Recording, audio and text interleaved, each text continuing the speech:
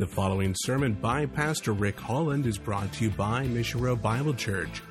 For more information, visit missionroadbiblechurch.com. Take your Bibles, open to Romans chapter 4. Romans chapter 4. We've been working our way through the book of Romans at a pretty slow clip, and we are this week and next week away from finishing chapter 4. And all I can tell you is it's going to get slower in chapter 5. This is just incredibly rich material that we're walking through, and I am blessed more and more as we study this epic epistle. We find ourselves in Romans chapter 4, verses 18 through 22 today. Follow along as I read. In hope, against hope, he, that is Abraham, believed, so that he might become a father of many nations, according to that which had been spoken. So shall your descendants be. Without becoming weak in faith, he contemplated his own body, now as good as dead, since he was about 100 years old, and the deadness of Sarah's womb, yet with respect to the promise of God. He did not waver in unbelief, but grew strong in faith, giving glory to God, and being fully assured that what God had promised, he was able also to perform. Therefore, it was also credited to him as righteousness. Female fertility is one of the most studied phenomenons in medical history. The amount of time and research and money spent to either achieve pregnancy in our day and age, we can even say prevent pregnancy, is astonishing, it's staggering. However, one of the constants in all of those studies through all of the years in the history of thinking about and studying fertility is a bracket called the prime years of productivity. In other words, there's a 15-year window in which the physical bodies of both the male and the female are best suited to procreate. Now, in all the research that I referenced in looking for this sermon, the best, most consistent bracket for that was between the ages of 20 and 35. Now, I know what you're thinking. I know women who've been pregnant much younger than that and women who've been pregnant much older than that, and that's certainly the case. Current world record, by the way, is a woman conceiving naturally and giving natural birth is 59. The point is that there's always been simple limits to fertility. You say, why are we talking about that in church? Because that's the prime issue at stake in the passage that's before us today.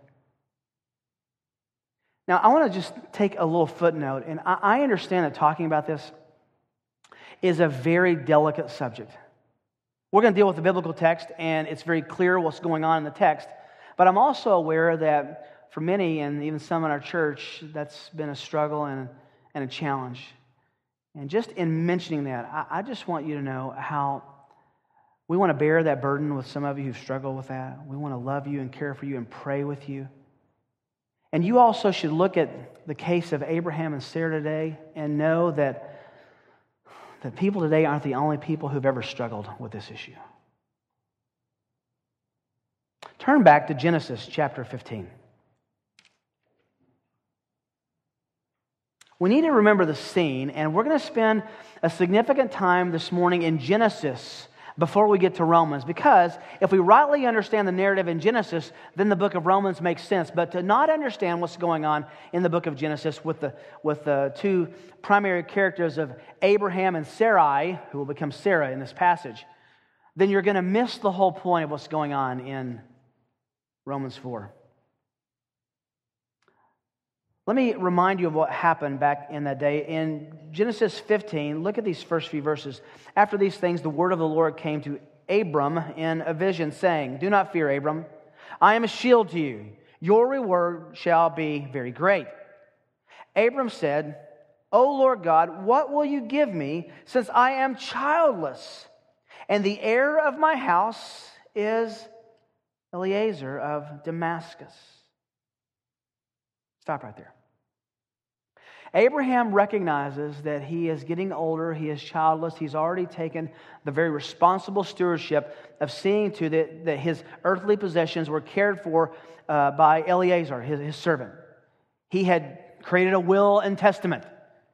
He had willed all that he had and all of his stewardship to this man, Eliezer. And Abram said, since you have given me no offspring to me, one born in my house is my heir. What is he saying there? Notice the theology of fertility. Who opens and who closes the womb? Hannah repeats this in 1 Samuel 2.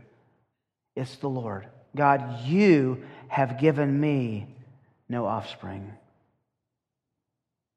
Then behold, the word of the Lord came to him, saying, this man will not be your heir, but one who will come forth from your own body, Abraham, he shall be your heir.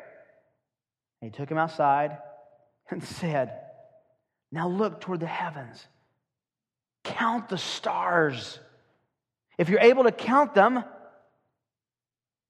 Ever been out where there's no light pollution and just looked up at the stars? Can you imagine trying to take sectors and mark it off and count those individual pinpoints of light? He said to him, so shall your descendants be. They're going to be like that constellational heavenly display. Verse 6. Then he believed in the Lord, and God reckoned it, counted it to him as righteousness. Sounds good, doesn't it? I'm going to make a promise to you, Abraham. I'm going to give you a child from your own body, not Eliezer, not someone who you've appointed. You're going to have a son. There's a problem with that. Month after month went by and Sarah didn't become pregnant. So something happens in chapter 16. Turn over there. Even back, it's reiterated back up in chapter 15, verse 18. Your descendants I've given to this land. Your descendants, there's no baby. So Sarah decides it's time to act. God has made a promise. God has not acted. Therefore, God needs my assistance. Now, Sarai, Abram's wife, had borne no children. And she had an Egyptian maid whose name was Hagar. So Sarah said to Abram, now behold, the Lord has prevented me from bearing children. Do you see their understanding of fertility again? This is all rooted in God's providence and sovereignty. Please go in to my maid. Perhaps, look at the language here. Perhaps I will obtain children through her. Now, ladies, can you just put yourself in this context for a second? Hagar, she's going to become a wife in a minute to Abram. Have a child, and then that child will be mine and Abram's. Do you already feel what's coming?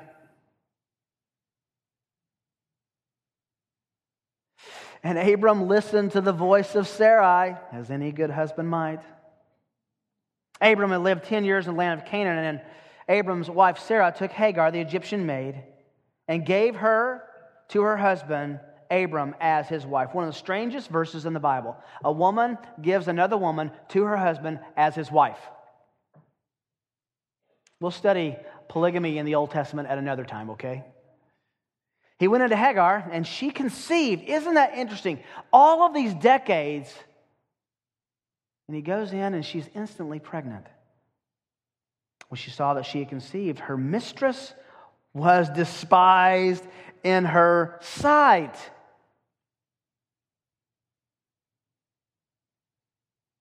Interesting. God had made a promise. Sarai and Abram together conspire to help God with this promise. Now, if you continue on in chapter 16, they are fully convinced that now Ishmael, who was born to Hagar, was the promised seed. Sarai wasn't really happy about that, and that was a constant source of struggle between her and Hagar. But go over now to chapter 17. I want to pick up the story in verse 15. Another time we'll come back and talk about the source of the Arab nations and how the Egyptian woman came with this now Jewish man and created the Arab nations, but that's not for this study. Right now we want to dial in on Abraham and Sarah. Verse 15, chapter 17. God said to Abraham, "As for Sarai, your wife, you shall not call her name Sarai, but Sarah. That shall be her name. And I will bless her. And indeed, I will give you a son by her. Then I will bless her, and she will be the mother of nations. Kings of peoples will come from her." Then Abraham fell on his face and worshipped. He fell on his face and he thanked God. That's not what it says, is it? And he fell on his face and laughed and said in his heart, not very aware that God is omniscient, "Will a child be born to a man 100 years old?" Now we find out what's going on with Abraham. He's 100. Well, Sarah, who is now, we find out something about Sarah, who's 90 years old, bear a child. And Abraham said to God, "Oh, that Ishmael might live before you." What is he saying? God, I know what you're thinking, but we've already taken care of this plan. Let's let Ishmael live before you. He'll inherit this promise. But God said, "No. But Sarah, your wife, will bear you a son, and you shall call his name Isaac. And I will establish my covenant, my promise with him for an everlasting covenant for his descendants after him. Now, as for Ishmael, I've heard you. Behold, I will bless him. I will make him fruitful and multiply him exceedingly. He will become the father of 12 princes. I will make him a great nation." And God did. "But my covenant I will establish with Isaac, whom Sarah will bear to you at this season next year." Now the promise is getting specific. When he finished talking with him, God went up from Abraham. Then God took Ishmael his son and all the servants who were born in his house and all who were bought with money, every male among them in Abraham's household, and circumcised the flesh of their foreskin in that very same day, as God had said to him. Now Abraham was 99 years old when he was circumcised in the flesh of his foreskin, and Ishmael his son was 13, which tells you he's going to be about 14 years older than Isaac when he was circumcised in the flesh of his foreskin. In that very same day, Abraham was circumcised and Ishmael his son. All the men of his household who were born in the house or bought with money and a foreigner who were circumcised with him. Chapter 18. Now the Lord appeared to him by the oaks of Mamre. And he was sitting at the tent in the heat of the day. When he lifted up his eyes and looked, behold, 3 men standing opposite him. And when he saw them, he ran from the tent door to meet them and bowed himself to the earth. Now that tells us something. He instantly, intuitively, instinctively, and observingly recognized there was something unique about these men. These weren't just your average travelers. And he said, "My Lord." Yeah, you don't usually do that to the average traveler. "If now I have found favor in your sight, please do not pass your servant by. Please let a little water be brought to wash your feet. Rest yourselves under the tree, and I will bring a piece of bread that you may refresh yourselves. After that you may go, since you have visited your servant." And they said, "So do as you have said." So Abraham hurried into the tent to Sarah. Does this scene happen at your house? The man invites somebody home and the wife is left to make it happen? Never happens in our house. So Abram hurried into the house, into the tent said to Sarah, quickly prepare 3 measures of flour, knead it, make bread cakes. Abraham also led to the herd, took a tender choice calf, gave it to the servant. He hurried to prepare it, to butcher it, to get some good back straps, some good fillet. He took the curds of milk and the calf, and he had prepared and placed it before them, and he was standing by them under the tree as they ate. And they said to him, where is Sarah, your wife?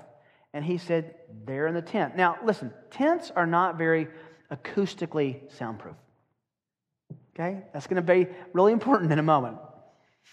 And he says, surely I will return to you at this time next year, and behold, guess what? Sarah, your wife, will have a son. Sarah was listening at the tent door, which was behind him. Now, Abraham and Sarah were old and advanced in age, and Sarah was past childbearing. Critical point. Sounds like a comedy show because Sarah follows her husband Abraham. Sarah laughed to herself and said, after I have become old, shall I have pleasure, my Lord, being so old? And the Lord said to Abraham, why did Sarah laugh, saying, shall I indeed bear a child when I am so old? Sarah said that if you go back to the previous verse, to herself. Is anything too difficult for the Lord? At the appointed time, I will return to you, and at this time next year, Sarah will have a son. Sarah denied it, however, saying, I didn't laugh, because she was afraid. And he said, actually, no, you did laugh. Now take all that story and come back to Romans chapter 4. At 100 and at 90 years old, Abraham and Sarah knew that they were well beyond the years for Sarah to get pregnant and to conceive, to have a child. They wanted to see the promise that God had given to Abraham fulfilled in a great nation, so they tried to take matters in their own hands. They had Abraham lay with Hagar, and they got Ishmael. This union produced the father of the Arab nations. But God was going to make a significant point to Abraham and a significant point to Sarah, especially, that would transmit down through the ages and ultimately serve as an illustration for Paul to grab in this text. 2 millennia later, even to us. The point is simple but profound. God is a promise-making and a promise-keeping person. At the heart of this text here in Romans 4 is God's promise. Said another way, it's God's credibility, His faithfulness, His believability, His trustworthiness. This was what was at stake when Abraham and Sarah chose to believe that God would give them their own son. And this is the issue that Paul takes as an illustration and brings into Romans 4 related to the gospel. The same truth stares at us in the face this morning. Is God's credibility such that we can entrust our souls to a promise that doesn't make sense intuitively, that doesn't make sense according to reason, that doesn't make sense according to calculus? That principle in Abraham and Sarah is drawn out and said that's the same principle of believing the promise of God that's at stake in a person going to heaven. He talks about true faith. So let's dissect this Romans 4:18 to 21. And so, as we do so, we'll find 2 marks of true faith. 2 marks of true faith. These were marks for Abraham, and they are equally marks for us in the gospel as well. Because remember, please remember, this entire study of Abraham in chapter 4 is only an illustration. I think if Paul were here, he would say, if you really want to study Abraham, go to Genesis. I'm just using Abraham illustratively on what it means to believe the gospel and the gospel alone, and that God saves and credits righteousness to a believer through faith, through believing God. The first mark of true faith is in verses 18 and 19. True faith transcends human reason. It transcends human reason. Now we can move quickly through this text because we've already looked at the background. Verse 18, in hope against hope, he believed, so that he might become a father of many nations, according to that which had been spoken. So shall your descendants be. Now, before we get into the nuances of this, let's look at what Genesis said and what this text quotes Genesis is saying about many nations. Paul has been very critical with the Jews from chapter 2 through chapter 3 into chapter 4 that you're not the only ones, the Jewish nation, who just because you have the law, you don't have the only angle at God. And he goes all the way back to Abraham and says, Abraham is said not only to be the father of the Jewish nation, but what does this text say? God promised that he would be the father of many nations. How? Through Jesus Christ, the Messiah, who would draw to himself from every tribe and every tongue and every nation. Abraham was given a promise from God in Genesis 15, verses 5 and 6. We already read it this morning. He had the unusual record of God promising something to this man that was beyond reason. So let's ask a question. What did Abraham believe? He believed that God would give him an heir from his own body. Now, Abraham made a mistake with Hagar and Ishmael. We understand that. That's for another study. But when the angel came back in Abraham's 99th year, his 100th, approaching his 100th birthday, Abraham said, I'm going to believe that you're going to do this your way supernaturally without me coming and adding my own ingenuity and cleverness. Remember Genesis 15, he took him outside, look at the heavens. He believed in the Lord, and God counted, reckoned, declared him righteous. He believed something true about God, and God made a moral declaration about an immoral sinner. I will declare you righteous. He didn't make him righteous in the sense that he would never sin again. He declared him righteous. In heaven, because of your faith and what I am and who I am and what I've done, I am going to make your account in heaven righteous, not guilty, perfect, able to enter into heaven. Look at verse 19. Without becoming weak in faith, he contemplated his own body. That was that was impossible not to do. Look at how he talks about himself and how Paul talks about it. Now as good as dead, since he was about 100 years old. And the deadness of Sarah's womb. Remember the situation. That day when the Lord came to Abraham to tell him how the promise would be fulfilled according to Genesis 18:12, Sarah was worn out. Abraham was old. They were beyond fertility. Sarah was not worn out from childbearing. She'd never given birth. Her womb had been barren her entire life. That's what Genesis 11:30 says. Now, graphically, Paul said her womb was dead and that Abraham's body was as good as dead. What does that mean? Just in reference to having children. The point was, it was beyond Abraham's experience and beyond Paul's experience that someone would live that long, A, and have a child in those older ages, B. The whole point of that narrative is for us to consider what it would mean for a couple approaching the 100-year, the century mark, to be informed that many nations were about to spring forth from them when they had never had a single child together. Here's the reality. All the arguments of sense worked against that promise. All the arguments of reason worked against that promise. All of his experience in seeing people have children and stopping to have children when they got older worked against that promise. He had, here's the key, no reasonable hope to believe that was true. It was beyond human reason. But against all reason and all the reasons to doubt, he hoped against hope. We have that in English literature today. It comes from this passage. He hoped against hope.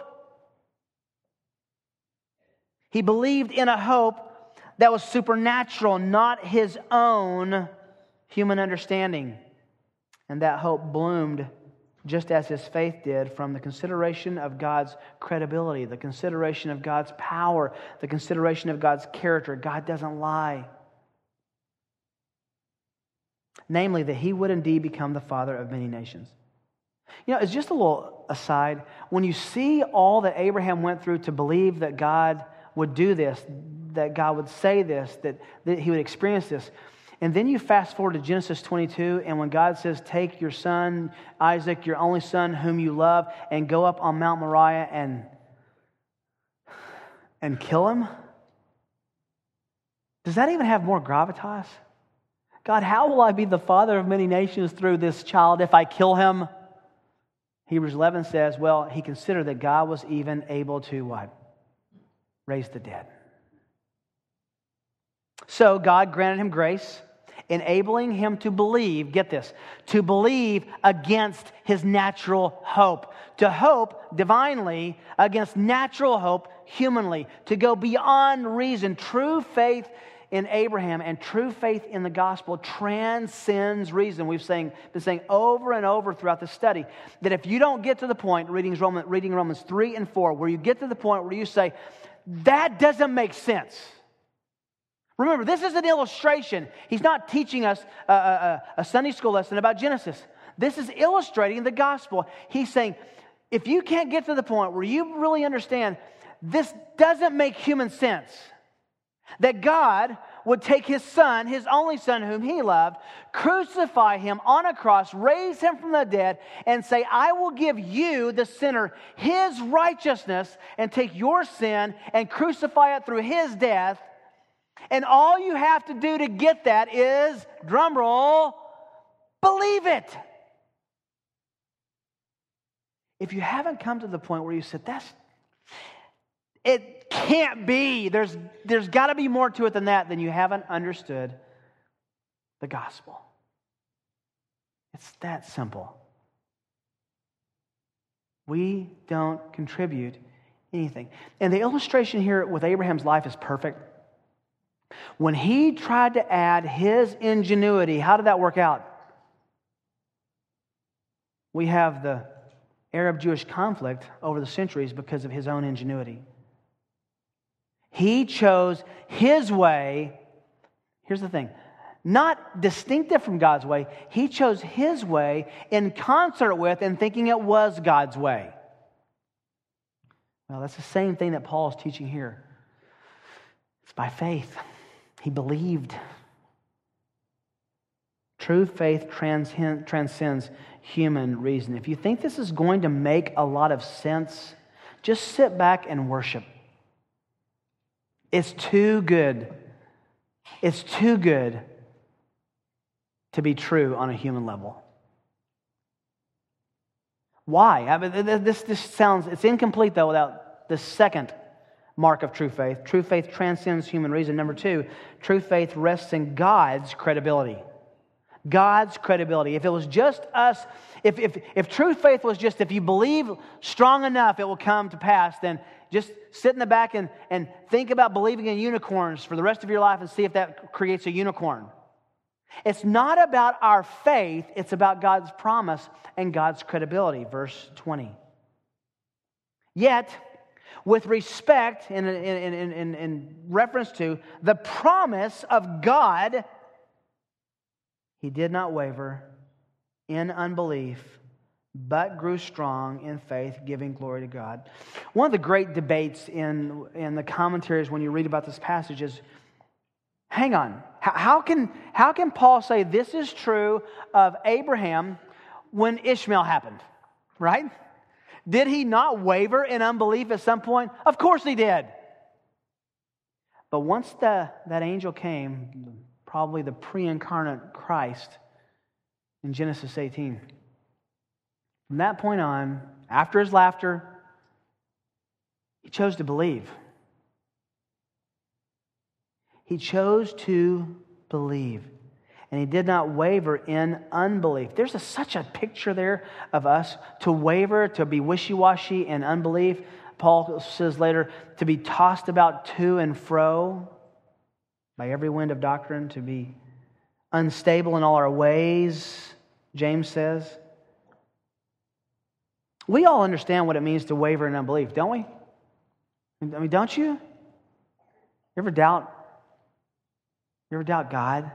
I was talking with a gentleman, I was away at a retreat the last 2 days, and was talking to a guy who was just wonderfully honest. And he says, Rick, I really struggle with my faith. And I said, well, me too. Well, good job. Let's go to lunch. We're not going to have much of a discussion after this. But he says, no. He says, I lay in my bed sometimes and I really ask myself, is this true? Is this really true? And his question was this: am I wrong to ask that question? Can I tell you what I told him? No. You're not wrong to ask that question. You're wrong to give the wrong answer. We live by faith, not by... Isn't this whole world an attempt for us to try to live by sight, though? Had a guy, never forget it, his name is Todd. I was witnessing to him in high school. He was on my wrestling team, and he was resistant at every level to my gospel appeals. And at one point, we were sitting in the cafeteria. It was at break. We were having a sausage and biscuit. I remember it just like it was yesterday. And he says, look, I don't think God is real. I said, well, why? That's a big statement, Todd. How can you say God is not real? He says, I can prove it. And I said, you can prove God is not real. That's a pretty profound statement for an 11th grader. He says, yeah. And he's dead serious. He looks at me. He says, Rick, I have sat in my bed since you've been talking to me about this for the last 2 weeks, and every night before I turn the light off, I just say, God, please, if you're real, will you just jiggle the curtain? If you'll jiggle the curtain, I will know you're real. Now, we can kind of look with derision at that. We can laugh at that. He was having a crisis, and it was a good kind of crisis. He was saying, I want to believe based on sight, not based on faith. These next two verses are so instructive. By the way, look at the last part of verse 20. He didn't waver, but grew strong in faith, giving glory to God. How do you grow strong in faith? By doing it for God's glory, not your own curiosity. We also find out here that he grew strong in faith. Faith is something in which you have to grow. No one believes, and they have what we sang about, the faith to move a mountain. That doesn't happen on day one of Christianity. Faith is a spiritual muscle that must be exercised. You know how God often increases our faith? James 1. Trials, right? Verse 21, and being fully assured, what a great word, fully convinced, fully assured that God had promised, what God had promised, he was able to perform. Now we find the crux of the issue. Anytime you see the word able in the same sentence with God, you need to stop the presses. He has assurance that God was able. Now we come into God's power, his credibility. So it's credited to him as righteousness. This is the key for getting a grip on what Paul is saying here, especially on this passage. Two things stand out in these verses. The power of the promise of God, and that involves believing it and knowing it and then believing it. You know what God has promised, and you believe it. Abraham had to know that God had made a promise before he could believe it. And our transfer, remember, this is an illustration. What is it illustrating? If we don't know God's promises, especially in the gospel, we will never have successful, healthy faith in believing those promises.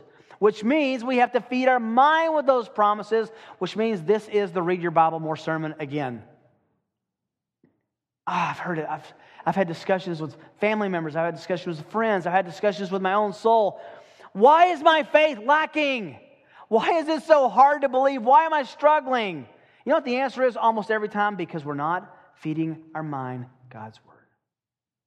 Yeah, but I don't know that I have enough faith to do that. Just put your faith in that book. This is a divine, supernatural document that will change the way you think. It will change what you believe. And it will give you hope that transcends what you think and reason. If left without God's Word, you'll doubt. I promise. You will doubt. You'll waver in unbelief. The power of God's promise is incredible. Look also at the need to grow in faith. There's such a thing as weak faith and strong faith. Growing in faith is outlined there in verse 21. You be assured of God's promise, and you're confident that God is able to fulfill what He has promised. Listen, can I ask you just a penetrating personal question? Do you ever stop and struggle with your assurance of salvation? Do you ever say, I just don't know if I'm saved? There's no way if I was saved, I would do what I do. And there's no way I would not do what I'm supposed to do. And I just feel like, oh, wretched man that I am. Well, we're going to get there in chapter 7. Can I just encourage you, when your faith is weak, it's because the promise of God in your heart is not shining strong enough. So we need to believe and read God's promises. Fully assured? Are you kidding me? Abraham was fully assured. How can you become fully assured? You don't become fully assured with your Bible in the other room. At stake here in Sola Fide is God's credibility. If God promised this, I will take care of sin by crucifying my Son. I will declare you righteous by His righteousness. And if you will believe that, I will change your heart, give you a new life, and raise you from the dead like Him. If you believe that, then you're saying that God's credibility is trustworthy. If you doubt that, that's not on you and me. That's stiff-arming God and saying, I don't believe what you said about what you did is credible. This passage informs us Abraham did not waver, obviously, after the 3 men came. But he did struggle. He did struggle. There's a difference between wavering and struggling. You know that? I think we all struggle, but wavering brings the struggle back into the current of God's thought and God's word and God's thinking and says, I don't really understand, but I will believe. I love the difference that Augustine made when he said, we have it wrong. This was just 3 centuries after Christ. He says, most people think that faith is like this. You understand so that you believe. You figure it out and then you believe. He said, no, friends, we have it all wrong. You believe so that you understand. What makes us believe? Not human reason, not logic, not cleverly devised arguments. God makes us believe. God's credibility is what we believe. Now remember, this is all only an illustration, Abraham is, of the faith in the gospel and God's working in it. That's what that last phrase is all about. He declared him righteous. He credited, it's an interesting word. It's the word imputed. We found imputed all the way through this passage, and we'll find it more in chapter 5. He takes perfection, non-guiltiness, can I say that? Not guiltiness, innocence, and takes that and says, that's yours. And then takes sin and says, I'm not going to dismiss that. I'm going to punish it fully with my full wrath by crucifying my own son in your place. I don't want to take the time now, but the substitutionary atonement, what we just described of Jesus, is under serious attack in scholarly realms. And when it's under attack in scholarly realms, it's usually a decade, then it filters down into the church. We need to hold tight to substitutionary covering of our sin, substitutionary atonement of our sin. Because it doesn't make sense. Go to 1 Corinthians 1, Paul says, actually, people, if you use your own reasoning, you think it's what? Foolish. You're going to be saved. You think you're going to be saved by a crucified criminal on a cross who said he was the Messiah. Really? That's what the Romans said. And Paul says, I love this, God used the foolishness of God to shame the wise. The question in this passage that this passage raises is whether or not you have true faith. These marks were in Abraham. These marks are essential to salvation. That your faith in the gospel transcends human reason, and your faith in the gospel is resting entirely on God's credibility to promise and keep a promise. You say, well, I need some more definition. Okay, let me give you a preview of next week. Verse 23. Not only for his sake, Abraham's was it written that it was credited to him, but for our sake, to whom it shall be credited, as those who believe not about a child coming, here it is, in him who raised Jesus our Lord from the dead, he who was delivered over because of our transgressions and was raised because of our justification. A few weeks ago, I thought we could do those verses with the ones we just did. And said, no, we're not going to be able to do that. So you have to connect them. But it's an illustration. Abraham is just an illustration of what it means to believe God, believe God's promise. Take him at his word because he is credible. And see your life changed completely. Has your life been changed by Jesus Christ? Do you believe the unbelievable? Do you believe that God would save you because you believe what he's done for you? Is that just overwhelming? Do you want to know what that means? Well, in a moment, I'm going to pray, and afterwards, prayer room to my right is going to be open, and some men and women will be there to be able to talk to you about your soul. Don't leave. Look, lunch is not that important. You'll have lunch tomorrow too. Don't leave without settling the issue of being right before God. Please, please, I'm begging you, don't leave without making sure that you stand before God based on Christ's righteousness and not your own. None of us will stand in that equation. Father, we're humbled that you, over the last 2.5 chapters, really have said the same thing in every single paragraph, and yet each angle of looking at Sola Fide is so fresh. We want to have faith like Abraham, but our faith is not in you giving us a son. Our faith is in the son you gave.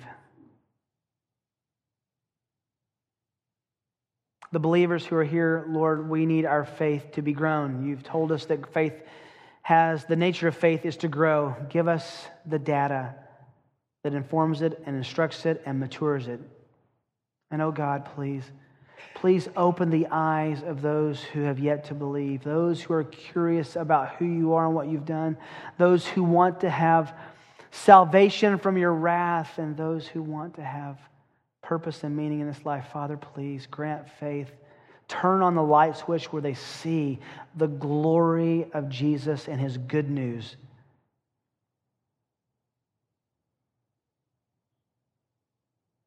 We come to you today in prayer because you've made access, Lord Jesus. And we're coming in your name because of who you are and what you've done. Amen. Well, like I said, I was going to try to do the whole chapter the rest of the chapter at one point, but we're going to talk next week about the power of resurrection.